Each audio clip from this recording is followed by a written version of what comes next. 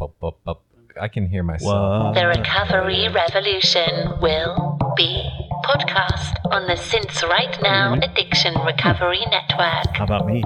We're live. All right. Welcome to the Since Right Now Addiction Recovery Podcast, the podcast of clean and sober, Talking over our intro. KLEN and SOBR, and SinceRightNow.com with your hosts in recovery, Jeff, Matt, and Chris. So good.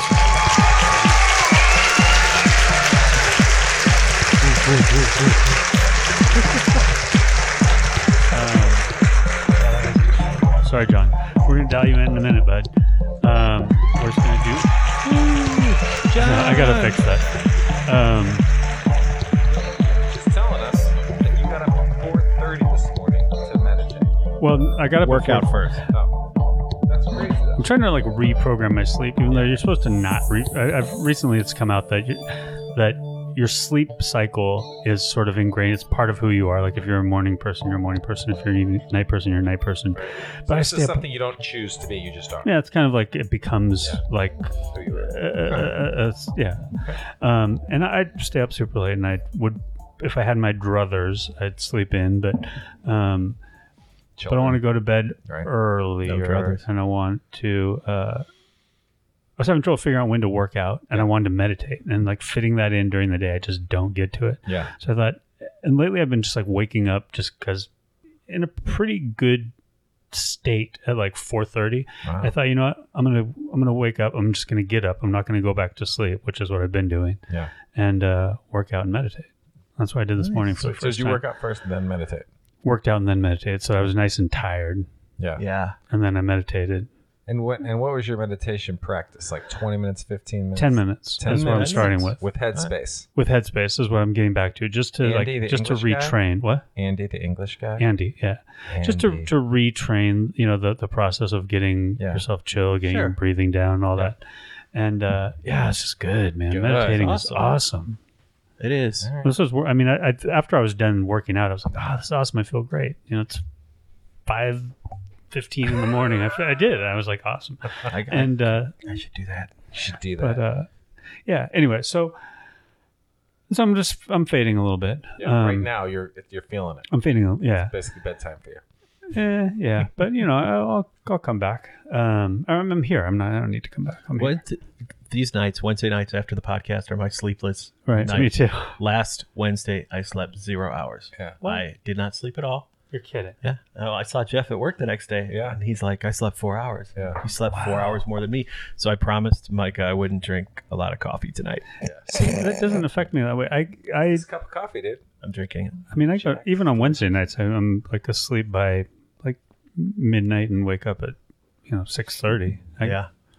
That's weird. That keeps you guys up all night, huh? Yeah. Well, just like, yeah. Well, don't drink coffee then. Okay. Well, not so not good, gonna though. happen. Okay. Yeah, that's not Make, gonna happen. make shittier Chris. coffee and love Yeah. deal. Make like watery shit coffee. I can't do it. All right. See? Do you want me to make shitty coffee? No. Mm-mm. Okay. Yeah. So anyway, that's There's just a little panic in our voice. We're like, That's no, what I got. don't. let's dial in the man of the hour. All right. Is that all? Did you want to? Was that you? Okay. Yeah. Know that I got up early. Yeah.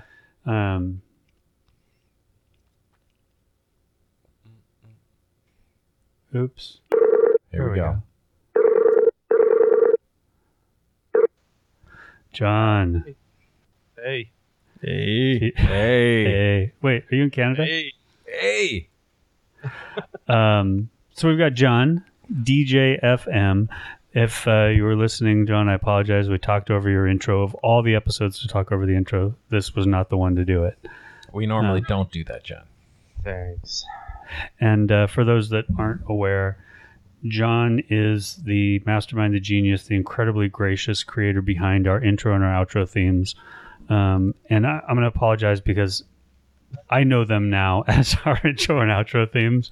But They were something what are their before that. proper names? Memory and Cradle.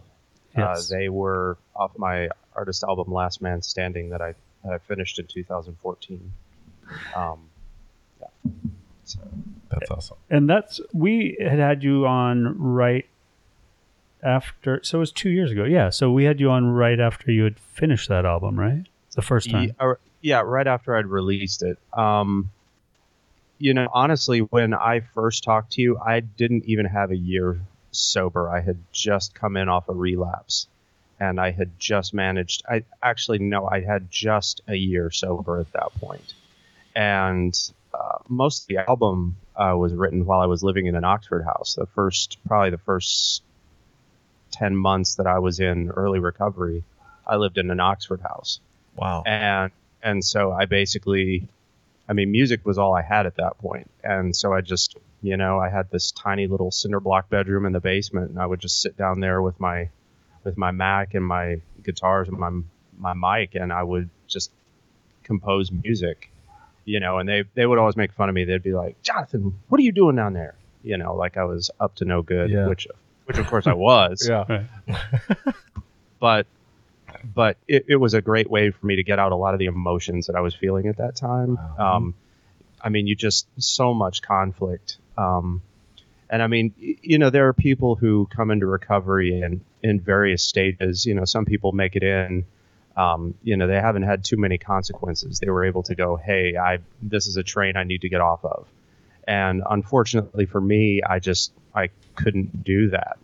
And so I created a lot of problems for myself. And music, as it always has been, was the thing that kept me sane through it all.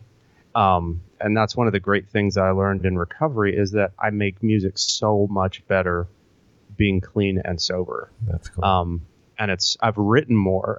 My creative output in the last 3 years is probably triple anything that I'd done in probably the previous 10 years. Yeah, I was going to say, I don't know what your output was like before, but just watching from a distance all the work you're doing as DJFM and then with Roxaboxen, and there's another project.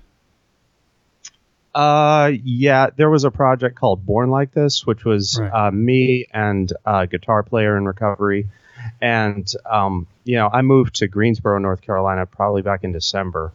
And he and I both were in Chapel Hill. So once I moved, it was difficult for us to write.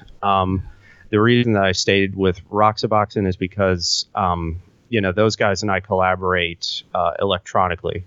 I will remix things, or they'll send me ideas. I'll produce them. And then we get together probably 3 times a month for band practice, which does involve me driving. But, I've known those guys for a long time, and, none of them are in recovery. For me, it's just another musical project where I can, express myself. Yeah. So let's go back. I love listening to that Oxford House moment. You're there making this album. So literally our intro and outro is written by a guy in early recovery, which is amazing.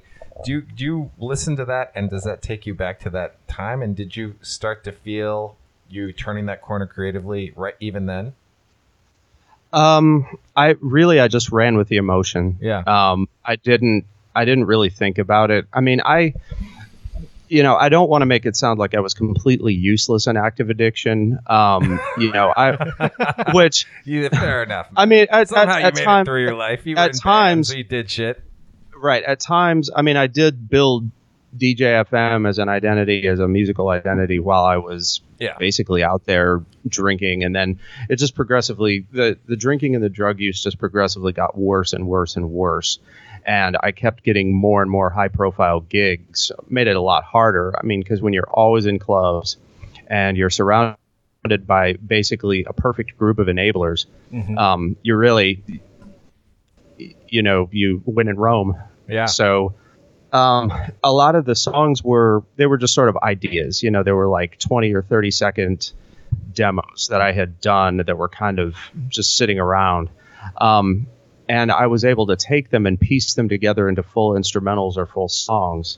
But I needed that quiet and that solitude to be able to do it. Yeah. And when you're partying and you're passed out and, losing jobs and, pissing people off, your life really isn't that quiet place where you can sit back and do work. Yeah. On music, on anything. And for me, that Oxford House was, the perfect place to do it. So I actually owe that organization quite a bit. And I think the last time you were on was the first time, and maybe the last time I had actually had Oxford House explain to me. I didn't know what it was before you came on last time, I don't think. Can you just maybe explain it for the people that don't? Because I feel like there might be a number of people, even in recovery, that don't know what Oh, sure. Yeah, it is a sober living environment, basically, for people who are in recovery. They're traditionally based around, well, I'm not going to say they're based around the 12 steps, but attendance of 12-step meetings is required. So there is that component. And, I sort of come from that model of recovery, 12-step recovery, but not that that's the only way to find recovery, because, as I've learned over the last, 7 years in and out of rehab and in and out of the rooms, there are a million ways to do it. But the great thing about Oxford House is it gives a person in recovery an opportunity to get back on their feet and get back to work and, really be of service, because you're right there with, usually 6 or 7 other guys or women. The houses are, of course, separated by gender, but and I thought you meant you were either there with 7 other guys or 7 women. Oh, Nice. You didn't mention that part. An Oxford House. Okay, I'm sorry. Yeah. Oh, yeah. It's a bit of a dangerous situation. So, but, it's sober living, and how does that work? I mean, do you pay rent, or how does that work? Yeah, you pay rent by the week. It depends. Usually it's anywhere from, $80 to $120, maybe $130 a week. You have to pay it either by cash or by like a money order or a cashier's check. So it keeps you honest, especially if you were somebody out there who was just throwing all their money at drugs. It gets, you understand really quickly, that you can't just throw away your money when you're living there. Otherwise you can't live. Yeah. And it's a zero strike policy, right? I mean, that sounds you like get kind of a place I was in. You get it's 0 strikes if you relapse. Like if you end up using and somebody finds out and they test you, you have a lot of period of time to pack up your things and leave the house, basically. But everything else, it just kind of depends on the individual house rules. You have chores to do around the house. You have you have to keep up with your meetings. The first 30 days that you're typically in an Oxford House, you're on what's called a newcomer contract. So basically you have to attend a certain number of meetings within a month. You have to, do your chores. You have to be seeking work out of the house. You can't just be, sitting around watching television or whatever. Or in my case, making music. But what is that guy doing? I guarantee you, I'm the only person that's ever lived in an Oxford House that had a Mac Pro tower. I guarantee. I was gonna say that was one thing missing from my Oxford House experience was any electronics of any kind. I mean, what I do. Yeah, I brought it in and they looked at it and they thought it was a bomb. They thought it was. And it was. Yeah. But I'll say this, if the concept of principles before personalities, you will learn in an Oxford House, because you don't really have a choice of what, especially if you're a newcomer, you don't really have a choice of roommate. You certainly don't have a choice of housemates. And I mean, I had nowhere else to go. And that's both times, both in early recovery, the first time I got sober, and then after my relapse. I had nobody. There was nobody I could stay with. There was no one I could turn to, and that was it. So I pretty much had to. I just had to work. I had to make it work. Yeah. But again, it keeps you humble, Totally. and it teaches you how to just deal with other people, whether they're absolutely off their rocker or if there's somebody that you get along with. You learn how to get along with. Yeah.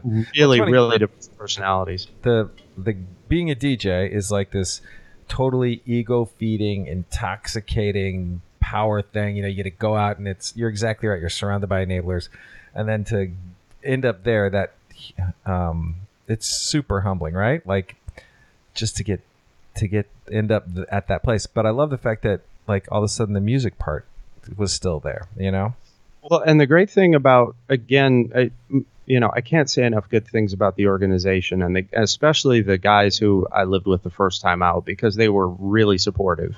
They said, they would constantly remind me, because they were all older than I was. They'd had, more times going back out. So they were very encouraging, and they said, I was like, I think I've just booked a DJ gig, and they were like, cool, enjoy it. Just don't get drunk. Yeah. That's what, just come back. And the more you do that and the more you're used to it, it just becomes second nature. And you realize two things. A, you do a better job of whatever it is you do when you're sober. And B, you start to view it as a job. I mean, it's an awesome job, but it's a responsibility. Yeah. These people are paying me to be here to do this and to entertain these people. And it's a responsibility. And yeah, you just kind of learn that it's so funny. All those things that you learn, just kind of how to be an adult, I guess, in recovery, just all those stupid little things that seem obvious, showing up on time, keeping your word, that kind of shit. Yeah, the showing up on time thing I'm still working on. You're a DJ. I'll never be a morning person. Yeah, never be a morning. We were just talking about wrangling you into being our DJ at our sober morning rave we were going to do, but maybe we'll have to do it at night if you're going to. You could pull an all-nighter and it'll feel like night. There you go. That's I really I'm really excited by a lot of those, like the Daybreaker parties that are happening. It's great to see. I mean, for me, I couldn't make it to a club at 6 o'clock in the morning. Like if I had been up, if I had back in the day, if I'd been going to a rave, I would have just stayed up all night. And then I'm at the club at 6 o'clock in the morning, right. By default. But it's interesting what you say about being a DJ and having your ego fed. Yeah. It didn't used to be that way, at least when I was first going to parties. You almost didn't even know who the DJ was. Everyone was it was such a small, especially in North Carolina, they were such small, tight-knit groups. When there would be a big party with big name DJs, sure, you'd have 2,000, 3,000, 4,000 people show up. But for the local parties, it was just, you would know, oh, I'm excited to hear this DJ, but you would be excited to hear the music they played. It wasn't just here's this guy that's an Abercrombie model standing up there and waving their arms. It was some guy who was focused on the music that they were playing, because they were using records, and I mean it requires a different kind of concentration. Digital media doesn't require the same amount of concentration as it does to play a vinyl record, and beat match it with another. I mean, there's a lot of concentration that's going on there. So you couldn't just be standing there, waving your arms around and jumping up and down, because you have to mix in the next song, and you have to remember, okay, here comes the drop. You can't just immediately hit a cue point and switch back. But it did not used to be about egos. And I think just the way that the current EDM scene is happening, because it is mainstream, you have that mainstream influence. You have mainstream concert promoters that come in, and what they understand is the rock and pop world. They understand these personalities. Who can basically command a stage, like the Beyoncés and, Prince, rest in peace. Entertainers like that, people with real ability. And they just do the same thing with DJs. It's like, here's this guy, let's just put tons of cameras on him and blast him on these huge monitors, and we'll have all this projection mapping going on, and you don't know whether it's being mixed live or not. I mean, sometimes the light show is so elaborate They'll just can't tell. play it. You can't tell whether they're playing a pre-recorded set Yeah. unless something screws up with the technology, and then you have the Milli Vanilli moment, and then it's like oops, and those get caught on iPhones. And I was going to They say, get caught. oh, sorry. No, go ahead. Your lack of ego was on display a year ago when you came and you played upstairs at the Argonaut for Absolutely. for our little shindig, and And what's crazy is now that place is gone. What? It's really sad. The owners, I saw it on Twitter. The owners shuttered. They basically came in and shut the door oh, I didn't know that. on the place. Yeah. So Scott and his wife have had to make a lot of quick adjustments there. So that's I missed that. but that's it's interesting that's where we all came together. Here was this moment that could never happen again. Right.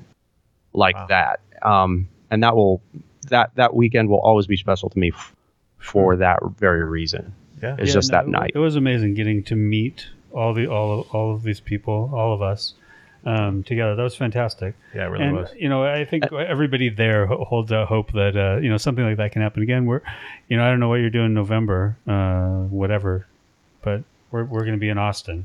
November 7th through 10th, I think. I No, think not it's 7th through actually 10th. the 10th through 13th. it's the 11th and the 12th. Okay. I Are the totally days missed that. of the actual It's on the thing. site. It's on the Right. calendar on the Right. site. Hilarious. But we're going to be in Austin. So are you? Is it hard to be a DJ right now with all this? Like when you go do these things? Yeah, is there a lot more what's it drugs like and in a lot more- Rome? Yeah. As you were saying, like Oh, how is it being in a club now? Yeah. Well, I mean, locally, it's Or not just- difficult.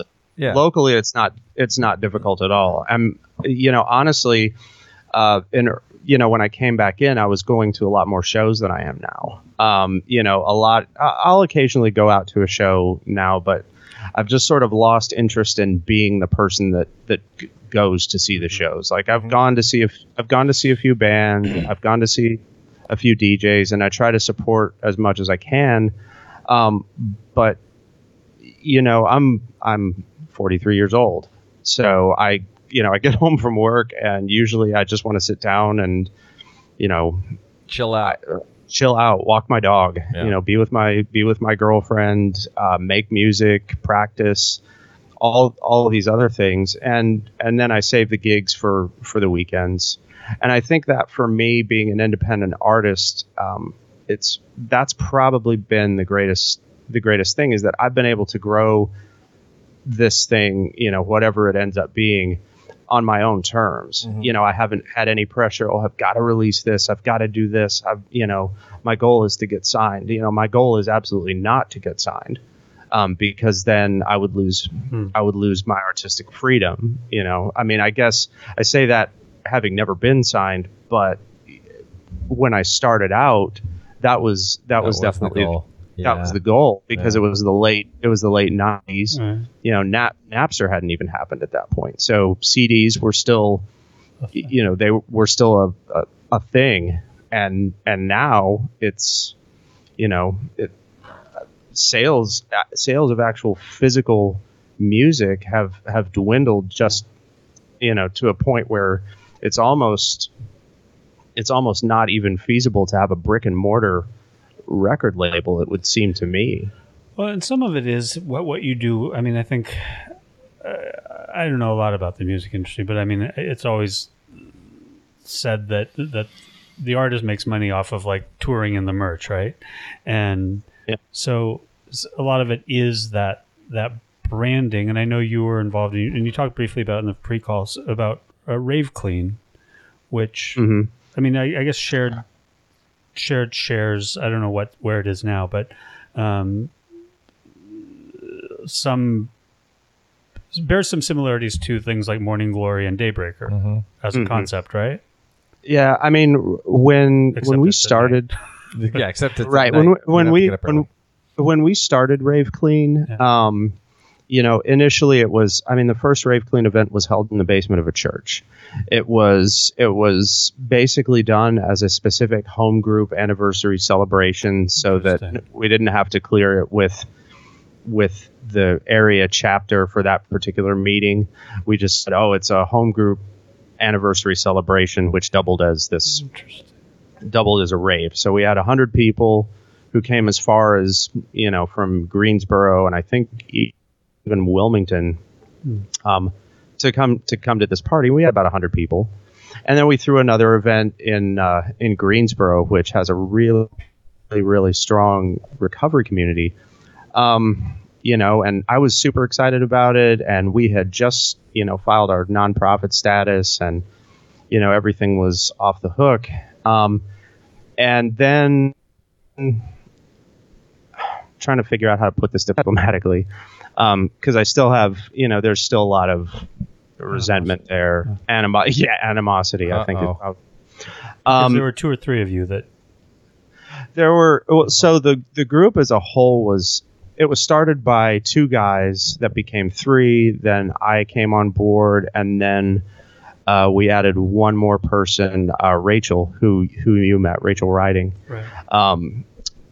And that weekend we'd come up to Unite to Face Addiction to promote Rave Clean and just hand out postcards and say, hey, this is what we're all about. But I think it goes back to that old adage from the rooms, a sober horse thief is still a horse thief. Mm-hmm. Right. I can already tell you, as you're telling the story, I'm like, oh, this isn't going to end well. Somebody's The horses are going to be missing. So we had, basically, an individual from the group who was in a pretty high position of authority over Rave Clean. I guess this person was having money difficulties, and even though they had a network of people that they could have turned to, certainly could have turned to me. I would have been happy to help, but instead they decided they were going to take money from us, from various organizations, that they were involved with, in non-trivial amounts. I mean, we're talking, I'm not going to get into dollar amounts, but it's definitely non-trivial amounts of money. Wow. And that was kind of a punch in the gut. Yeah. Because I had basically thrown a lot of my own money at this thing. Rachel had as well. I mean, everybody had contributed quite a bit, just in terms of resources, money, time, and then to turn around and here's this person that has decided that they're just going to try to protect their ego and their pride. And, I don't know what they were thinking, but like I said, be a lesson to all of you people out there in recovery. It's a bit, don't get into business with other people in recovery. Sometimes. Well, don't. Asterisk. Sometimes. The lesson, probably. For me, the lesson. Yeah. I mean, it's dodgy no matter where you go, and that's the point. And don't assume that just because you're going into business with other people in recovery that they are going to just automatically do right by you because everybody's living, because you get in that 12-step mindset, especially if you meet other people. Not everybody. Exactly. And that's not the case. So, the organization at this point is basically dormant. I resigned from the board probably, I want to say like 6 months ago, maybe longer. So but I still raves. Did they actually pull a couple raves off? Was that the whole point? Like it's we did giant 3. rave. Okay. That was the whole point. And they were successful. And they were very successful. We actually have, there's, if you go on my YouTube channel and search for Rave Clean. They're amazing. There's actually a video of our second party that was in Greensboro where we doubled the amount of people. Wow. That came out, and it was a lot of fun. It was a lot of hard work, a lot of things to be learned. But now I see, I'll have to pull it up on Facebook, but there's a group in Virginia, in Richmond, Virginia, that just recently threw a recovery rave, and I wrote to that gentleman, and as well as one of the other Rave Clean DJs, Nick, and hopefully we'll be able to go up there and maybe play one of their events. That's cool. Just because I still believe in the idea. I mean, I believe that the idea of having a dance party Yeah. that is open to all. I mean, I think that was the big thing, is that originally we had intended it only for people in recovery. Yeah. And bigger because than that was right, because that was our audience. Sure. Right. Is mostly people in recovery, and then it started to be people in recovery and our advocates. Right. And then, a young woman who came out to our second rave clean event, a person not in recovery but friendly, certainly an ally of recovery, came out, and now she's doing events in Greensboro herself. That's cool. And it's just it's kind of it's just neat to see all the things that have happened as a result of Rave Clean. Yeah, that's cool. The thing that I was curious about, just in terms of Rave Clean and like Morning Gloryville and Daybreaker, I mean, those are all, the whole point of all those isn't about necessarily recovery, or even, it's about sober raving. Yeah. And It's that- it's about learning to enjoy that environment sober, Present. which isn't traditionally the case. I mean, ordinarily the whole reason you go to a dance club is to get fucked up and right and dance, and you can still do that. Yeah. Right. And I didn't, I didn't believe that was possible. Right. Like it took me a long time to think, wow, you mean you can actually get enough people together to make it, I mean, as much as I hate to say it, profitable for the club. Sure. Yeah. Because it's still a business. Right. Yeah. How How much did you charge? Was there a different economic model? So they're not buying drinks. They're It was- paying $20 to get in, and Actually, we weren't charging to get in. Okay. We were doing it completely donation based, which Oh, that's interesting. I like that. Yeah. well, Or you don't like Oh, that. we don't like it. Bad idea. well, no, it sounds wonderful, right? It sounds wonderful on the surface, Yeah. but it didn't quite turn out that way. People are scumbags. Yeah. So we need $20 not- to get in. I'm kidding. 15. Sometimes they are, Yeah. but most of the time they're either broke or they're just like, yeah, this is I've only got. People are broke scumbags. You heard it here first, people. Breaking news. But anyway, Sorry. no, it's fine. But I mean, the other thing is I became aware of all these other groups that aren't necessarily throwing sober parties, but they're providing environments for people at music festivals. Like for instance, while I was a part of Rave Clean, I had the opportunity to connect with Pat Ochoa, who is responsible for the Insomniac Consciousness Group. Yeah. And Insomniac is the huge event concert promoter in on the West Coast. Yeah. And they do Electric Daisy Carnival, Right. all of the different Electric Daisy Carnivals around the country, basically. And so this group basically provides a sober place to go for people who want to learn more about recovery, possibly a safe space for someone who, You're talking about like the I sober tent at an event, Yeah. right? basically. cool. So, and it's just expanded. I mean, they have the blessing of the guy who started Insomniac. Okay. And I mean, there are sober camps at Burning Man, Right. Yeah. And then, which there's like 3 or 4 of them that I know of. it's like But famously one of the oldest ones for the Grateful Dead. What are they called? Like the Wharf Rats or something? Yeah. Or the, Well, Yeah. there's the a war- balloon there. There's always a balloon. Yeah. yeah. It was an AA meeting. Or is it a recovery meeting, right? At a Grateful Dead show. yep. Right? And they do the same. They do the same thing for Fish. Mm-hmm. I know groups of guys that will tour with Fish, and they do it sober, and that's awesome. Yeah. That they provide that safe space. But if I had not been part of Rave Clean, I would have never known that existed. Yeah. So that's that was certainly one of the biggest benefits of being a part of that. Yeah.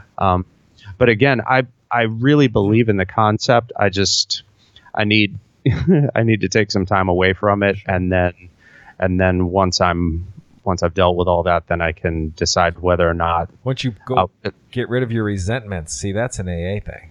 You do some stuff in that work, right? Yeah. Did people adhere to the sober environment? Yeah, that's Or that's- Oh, I absolutely. know when I was a troublemaking shitbag, I probably you would said have that. thought, Scumbag, Yeah, let's broke go broke to that. scumbag. We were talking about that last year. You were like, go. if I was still drinking, we'd go to Unite to Face Addiction drunk. Yeah. Just to be an asshole. But I don't Well, know if we yeah. saw anyone there fucked up. No. No, No, there we was did though. Did we? we didn't see anybody who was at our No. I mean, I think the Rave Clean events were small enough Right. to where we knew, I mean, the people who were in Greensboro, the people who came from Raleigh, I literally knew, 60, 70% of the people that were there. Yeah. And the rest knew everybody else. So based on what I saw, I can say that pretty much everybody there was sober. And if they weren't, they were hiding it really well. That's fine. There's no Glarners down there, man. That was the problem. No, Yeah. but So hey, I feel like we got you. You'd mentioned in the pre-call that since we last spoke, and then even since we last saw you, that it sounded like your recovery had evolved, morphed, changed quite a bit. And I feel like we got you off on a very professional side Oh, of no. your recovery. Business before Yeah, pleasure. Right. Business before recovery. well, I mean, first of all, just Rave Clean, that basically that whole thing happened. Gotcha. And then I started dating again, and that's been amazing. I basically took 2 years off. I just didn't really, I was tired, and I needed to focus on me. So for me, it was one of those suggestions I didn't take the first time around. Do not date the first year you are in recovery. And you would give that advice to anyone. I think that's good advice. I think it's good advice. Yeah.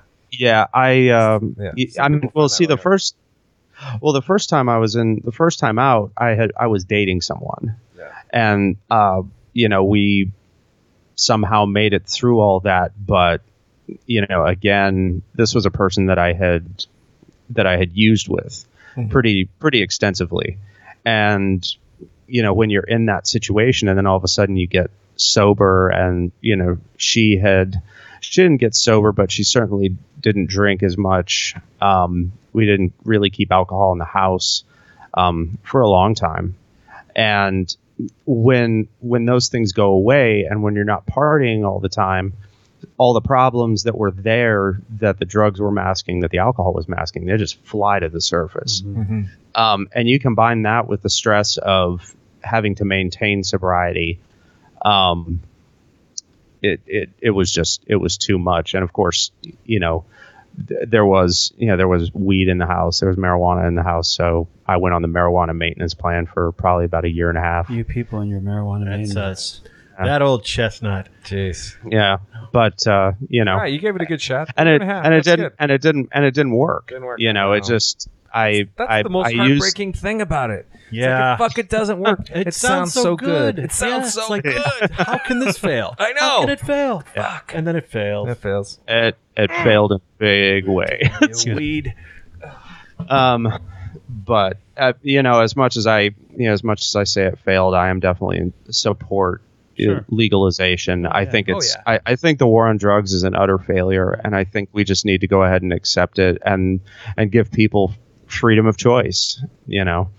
And I mean, we do with alcohol, and we figured out that alcohol prohibition was useless. I mean, it resulted in 13 years of gang violence. Yeah. And wow, what's going on today? Same thing, just on a larger scale. But anyway, so but as far can't live with them. Yeah. Tell me about it. uh, So you got back in the dating pool. Yeah. This Yeah, time, and this time Did you you use waited. Yeah. Match.com or any kind of internet hookup? oh God, things? God no, I'm just no, wondering. no. Sober match. We actually met at a Rave Clean event. Oh. And so she's in recovery, and when she's really good about calling her sponsor. She had 2 sponsees when I first met her, and I just got my first sponsee this year, like after 6.5 years in recovery. So wow. Good Yeah. for you. you know, so that's So kind of a step. Your woman's in recovery right now. Yep. And she actually has more time than I do. Does she call you on your shit then, right? She's like, dude, you need to go to a meeting. Post Oh it. yeah, she'll every now. I mean, she isn't gonna like it. You know, it's not like it's not like Glare. some blatant. Yeah, it's just like It's not it's just kind of adversarial. this. Yeah. Oh God, no, not at all. That's You know, but it's been great. I mean, we just celebrated 18 months together. Nice. On Monday. So, So, right. We Did we meet her? she came to DC. yeah. Yeah, No, yeah. you totally. And we had been together for 6 months. Right. Oh, okay. Yeah. I was Right. I was trying to put the timelines together. I didn't want to be like, yeah, and Wanna we be met like- your significant and then have it Oh, be be the some wrong yeah. number. So Yeah. all No, of no. the numbers check out. Congratulations on 18 months, brother. Yeah. And I mean, again, it's amazing when you meet someone and they're in recovery and you're in recovery, and you've even halfway learned any of the tools in recovery. And again, I came from a 12-step background, but I don't think that the 12-step model is the right approach for anyone by a long shot. We both For just anyone have or everyone? Yeah. for everyone. Yeah. Did I say anyone? You said anyone. No one should do it. I'm just saying. Yeah. Sorry. funny. But wow, I lost my train of thought. Sorry, but but in any clarifying, case, that's the place where we both come from. So I think as long as you have that, when you have two people in recovery and you have two people who have pretty strong recovery, I think it can work really well. That's good. I don't think I could date someone who is not in recovery. Wow. Like See, some people are think they can't date people in recovery if they're in recovery because whatever. But that's good. That's good. You know that you can't date someone that's not in recovery. Mm-hmm. well, the problem, again, the problem with me is that if I see someone engaging in the behavior, oh, look at them. They're, they can have one beer, they can have one drink. After I know Plays with myself, you. and I know myself to the point where I know 6 months later I'm going to be sitting there thinking, damn it, Yeah. why can't I just enjoy this with my significant other? Yeah. Mm-hmm. And I just and I know that's where my mind goes. Now that's not everybody, but that's again, that's my experience. And that's critical to, know your individual, your recovery, yourself, Yeah. to know yourself. Right? It's like there are no hard and fast rules. No. Yeah. No, That's a good point. No, there aren't any. And again, just to go back to that point, there are lots of different ways to find recovery, and not everybody went through what I went through. Again, a lot of people are able to stop themselves, or they're able to they find yoga, or they find some sort of spiritual practice that Yoga. that takes them Yeah. that helps them on that path. Right. I mean, I think I mentioned, when we were talking in the pre-call, I go back to it, Holly from Hip Sobriety. It's just been amazing to see all these people that I met at Unite to Face Addiction, and how much they've just grown Blossomed. what it is they're doing. And she and Laura with their home podcast. Yeah.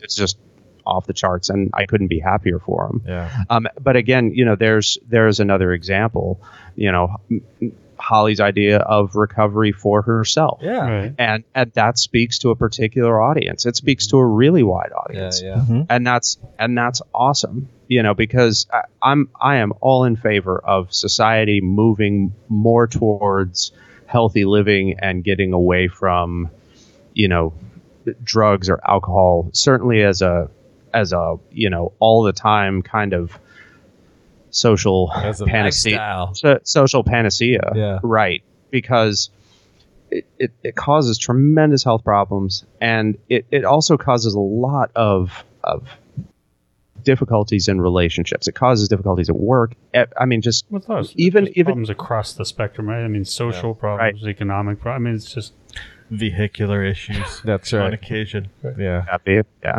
grooming challenges. I want to hear. So Chris had told us before groom. That you guys were doing the Friday recovery mix. Yes. And it was whose idea was this? But it sounds amazing. That was his. Yeah. I mean, I have a name. He told us to ask that question. Yeah. Who came up with that? That genius idea. That guy. No, he totally came up with it, and I saw it on the website, and I thought, cool. What's a I want recovery? to clarify a couple things. But it's music to recover. But by. I want to clarify. Oh, sorry. It's not necessarily to recovery. Here's the thing. So probably a year ago, Leia, and I hope I've only seen it written, so I'm not sure I'm pronouncing it right. Leia, a Canadian DJ. Okay. I'd been talking to her, and she had offered to do a mix, and so I thought this would be cool to do a mix series. Yeah. And then just for whatever reason, and then along the way, I've met other DJs in recovery, notably the one we're talking to, DJ FM. Yep. And also Garrett Brockman, Blackout from LA. DJs and do a lot of drugs, right? Who's the founder of Alta Center that we had on the podcast, and then Alan B from the UK. And so I've gotten to know all these DJs, and so it came up again recently when I was talking to Megan, who's a huge super fan of the show, and who has a site, A Different Kind of Sober. She's been a terrific supporter of the show, and we were talking music. I think she's actually tweeting about it right now. Oh, she is. Yeah, she's. So I'm trying to maintain, like, looking at the chat room. Nobody's in the chat room, but she's definitely tweeting. So I'm like, well, hey, Megan. Yeah. So what up, Megan? But I don't know. I think you were probably in on this. Sometimes, every time music comes up on Twitter, I feel like you're involved in the recovery music, and we get back and forth. So you might have been involved in this, and we're throwing songs back and forth one like Friday or something. Yeah. And Megan said you should do a mix. So I did a mix, and then I said, "Do you want to do the next one?" She said, "Sure." And so she was the catalyst for reviving this notion of recovery mix, and so now. Alan B. from the UK is going to be our resident first Friday of the month DJ on the site. DJ FM is doing the next mix on the 14th. So Alan B will be on the 7th, DJ FM on the 14th, and then we've got mixes coming from Garrett Brockman, DJ Blackout, and Leia. And then we'll just see where it goes from there. That's awesome. And I'm hoping that John here has more than one in him for us. So that's awesome. That's recovery mix. And the idea is just it's 12 songs that somehow relate to your recovery. Nice. Okay. And Megan is tweeting. She says, "Please don't talk about me." Sorry, Megan. We're talking about you. Megan. North Carolina, what up? NC represent. Yo. I'm not represent. So anyway, that's recovery That's mix, awesome. and I think it's gotten a great traction every Friday. And I think it's interesting. To me, it's interesting. It's a way, because it doesn't have to be super literal, but it's just music that somehow speaks personally to the person putting it out there, and somehow means something to them. And then I think anybody in recovery could probably put on somebody else's recovery and feel it. Yeah. I feel like it. There's a shorthand. Yeah. Anyway. Yeah. So yeah. I'm I think, excited. and for me, I think that's my mix is more about creating a mood than it is about telling a literal story. I think it always is. So, for me, it's basically going to be a musical journey for me from the point where I discovered electronic dance music, in the early 90s, up to basically the point where I first entered treatment. Nice. And somehow I'm going to try and find 12 songs that can make that jump across 14 years, but That's we'll cool. see. It's gonna be awesome. Yeah. So that's I mean I think that's the responsibility of a DJ is to create the mood. Yeah. No matter what it is, whether you're trying to create a relaxed mood or whether you want the crowd to get hype. I mean, I think that's just the DJ's responsibility is the mood, not necessarily a message. And also to save lives. That's right. Well, Yeah. Well, This isn't brain surgery. This is DJing. Right. This saves lives. I like that. Well, good no, point, I'm though. excited. I know. That, I'm that could be excited. This could is be a the first- t-shirt. DJing saves lives. That's going to be a t-shirt. Right. I'm gonna steal that. Chris, please don't trade. I won't. Please don't trademark that. No, That's all yours. No memes tonight, Chris. all yours. Okay. Yeah. All right. And It is a great idea, though. And I wonder, I can't wait to battle test it to see if it works for other things. Like, can I work out to this Recovery mix.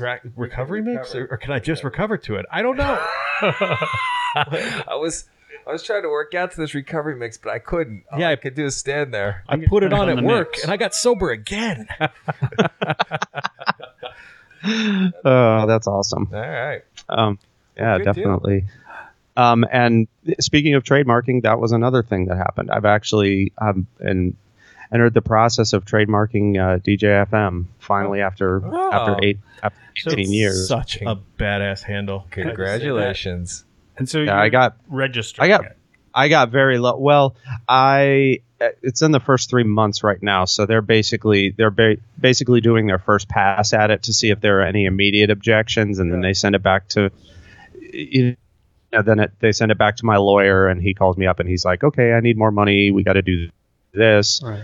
And I knew it was gonna be like that, but I got very lucky early on because I was able to buy DJFM.com back in 1998. Wow. When nobody had, I couldn't believe that nobody had taken it, and so I scooped it up. Speaking of which, have you, just on a side note, have you seen the movie about the DJ named for the other frequency? That was actually going to be my next, what I was going to talk about next, the DJ AM story.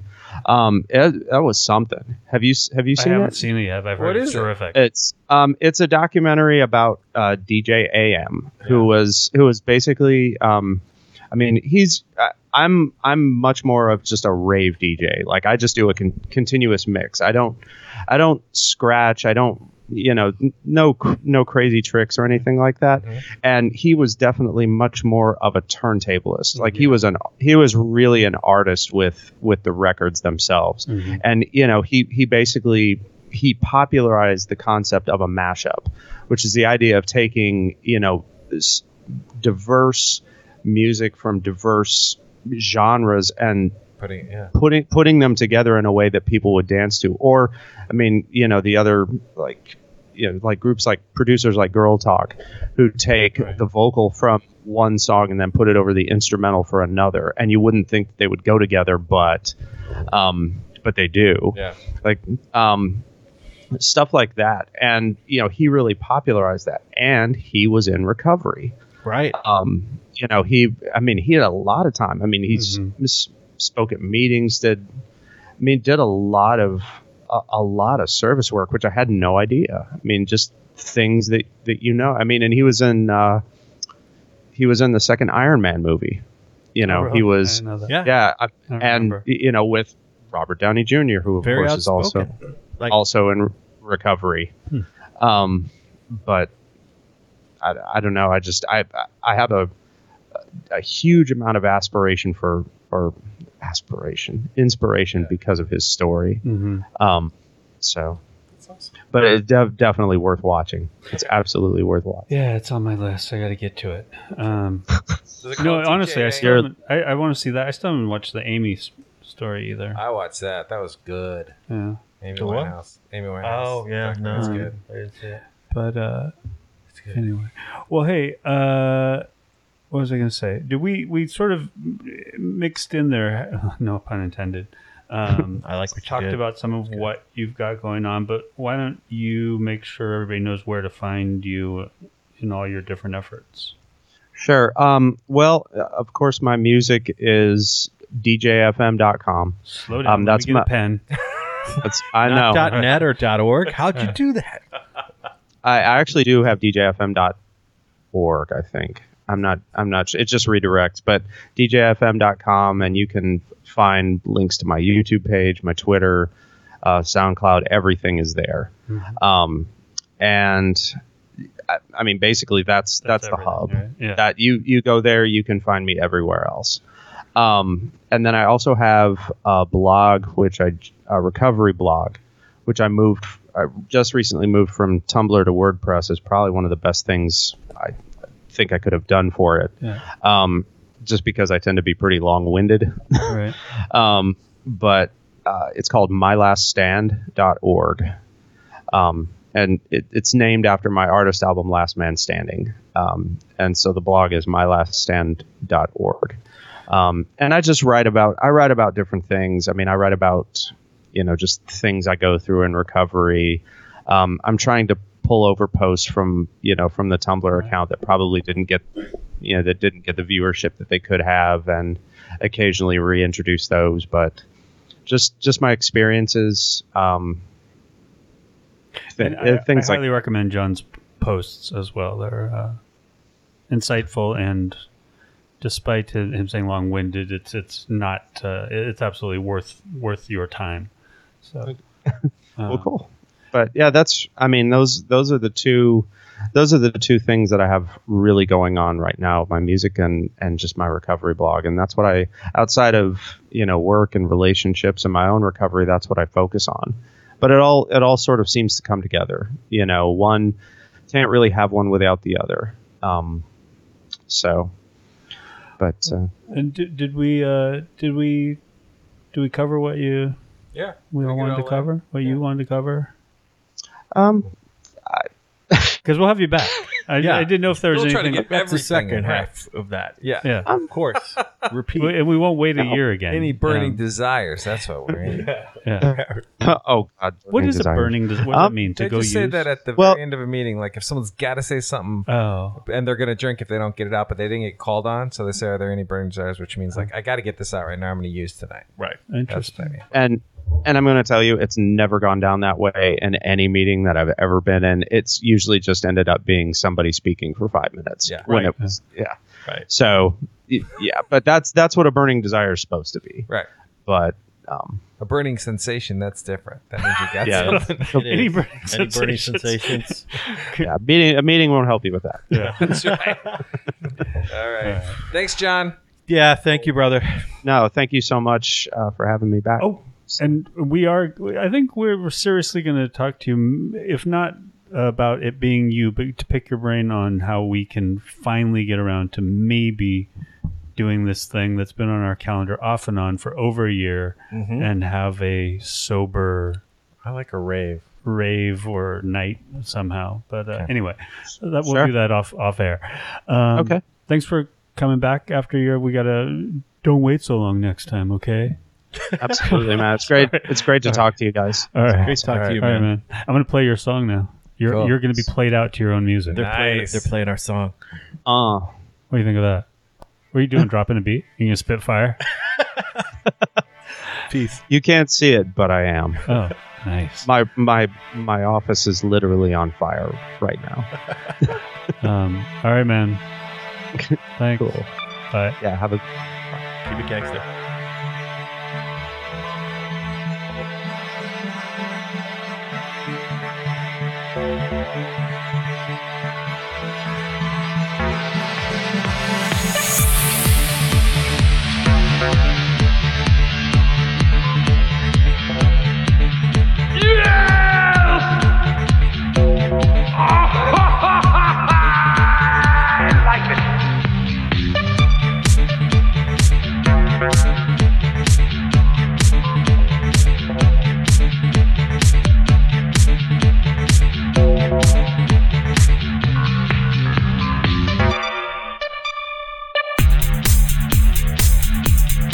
This has been another clean and sober intervention.